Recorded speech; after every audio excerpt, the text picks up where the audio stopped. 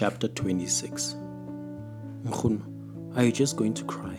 How's it possible that we attend church all the time but we lie so easily to each other? Asked Tsegofatso.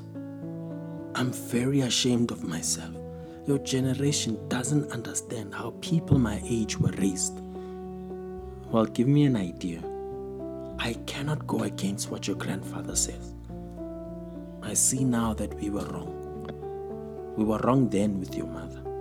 We were wrong to lie to you now. But I won't go against him.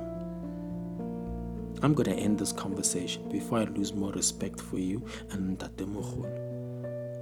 I would say I'm disappointed, but that would be too kind.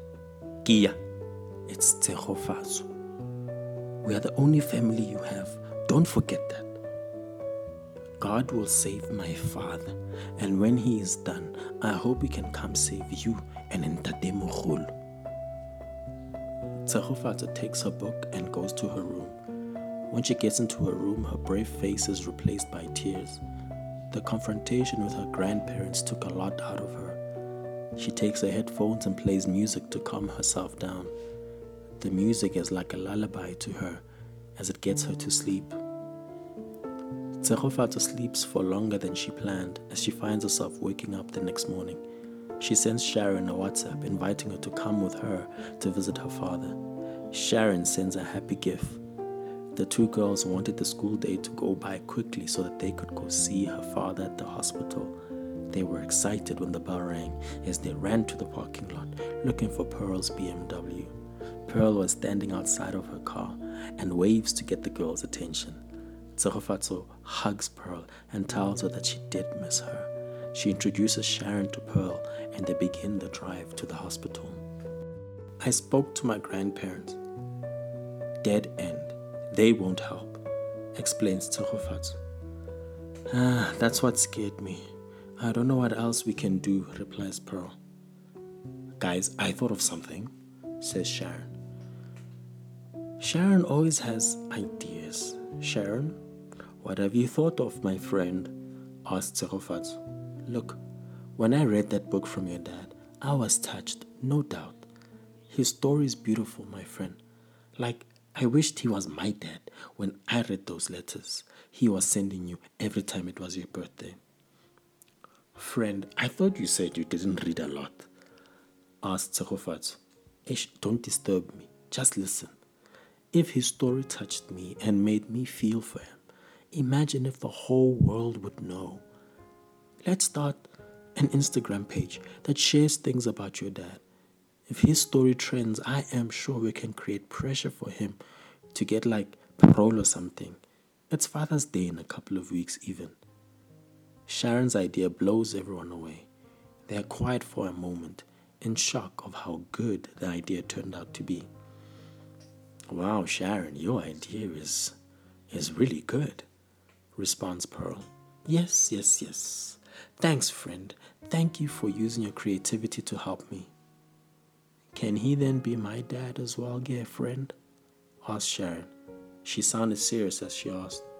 You're pushing it now, friend. And everyone laughs at this idea. The ladies arrive at the hospital and the mood changes. Tsegofatso is visibly sad at the thought of seeing her father. Pearl reassures her that she shouldn't blame herself for her father being in the hospital. Sharon also reassures her. Pearl offers to give Tsegofatso privacy with her father, but Tsegofatso asks that both Pearl and Sharon be with her in the room. So they go in with her. Tsegofatso holds her father's hand and kisses it. She apologizes to him and promises to do everything she can to get him out of prison. She begs him to keep fighting for his life. That's the deal, Baba. You get yourself well, and I'll get you out of prison, she says to him. Sharon reminds Tsegofatso to introduce her to her father, and she does. On the drive home, the girls start the Instagram page called Beloved Dad and post a picture of him in hospital. They ask all their social media friends to follow the page and to tag their friends. Pearl suggests to them that they offer people prizes if they repost and tweet about the Instagram page. Tsegofatso also made a video of herself sharing how she found her father and the things he did for her. The following 2 days saw exponential growth and traction of the story. Every 2 hours they posted something from the book. People wanted to know more about Molatlegi. His story resonated with people who had daddy issues and saw in him someone who desperately wanted to be a father. Pearl's employers were getting requests from people who wanted to see how they could help Molatlegi's case. After a week of the Instagram page being created, there were over 100,000 followers and thousands of posts and shares about his story. Tsegofatso was constantly on her phone, replying to people's posts and thanking them for supporting her.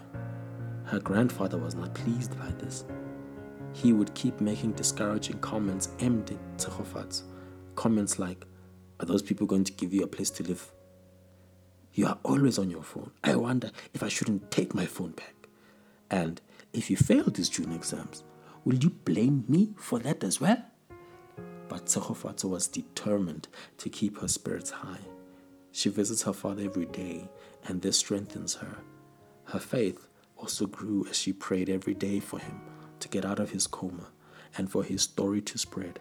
She could see the results with the Instagram page and believed that God wouldn't allow his story to spread, only for him to die.